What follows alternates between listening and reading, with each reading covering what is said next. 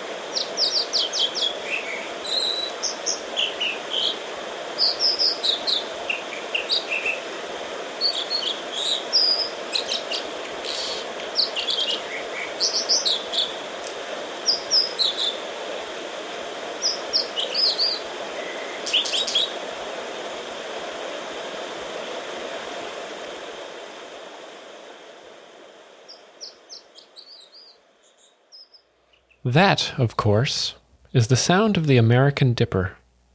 Even though he's named the American Dipper, he lives on the west coast of Mexico, Canada, and the United States. I have often spotted American Dippers here on Salt Spring Island.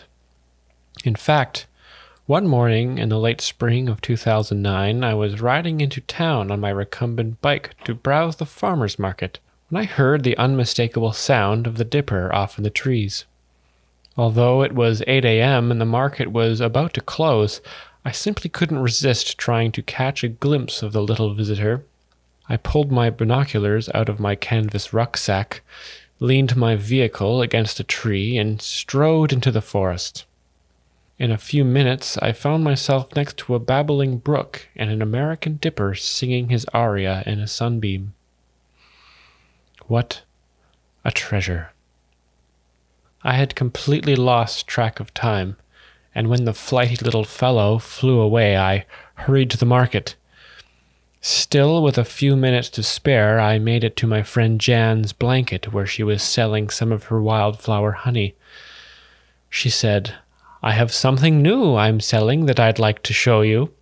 And what did she pull out of her cedar bark basket? Hand-carved honey dippers. I couldn't stop smiling as I told her about my dipper encounter. We both laughed at the incredible coincidence, and every time I visit her bee farm on Pender Island, we end up talking about the Double Dipper Day.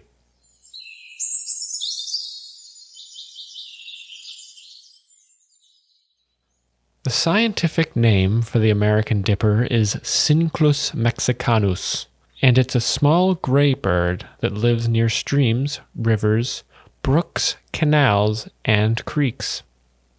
The dipper gets its name from the way it gathers food. It dives underwater and eats mainly aquatic insects, although it will occasionally eat flying insects as a treat.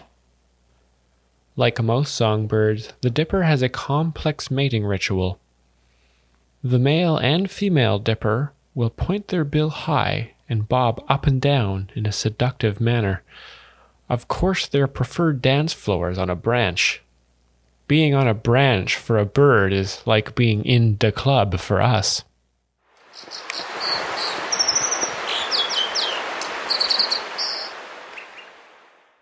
My guest this week is an expert on the American dipper, and while I have only dipped into the dipper, she has published several books on this feathered friend. She also happens to be my neighbor. Please welcome back to the program, Dr. Evelyn Crabtree. Thanks for having me on the program again, Patrick. Jan is selling honey dippers now? Yes, I think she only made 7, but I bought 2 and would be happy to let you borrow one. Then we can be a pair of Canadian dippers. Oh, that would be wonderful. Have you spotted any American dippers on the island? No, actually. They tend to live in the mountains, so I spent a lot of time in Banff studying their behavior. Oh, I love Banff. Yes, it was nice to get away from the hustle and bustle of Salt Spring Island to recharge my batteries while I wrote my third book on the American Dipper. What inspired you to write a third book?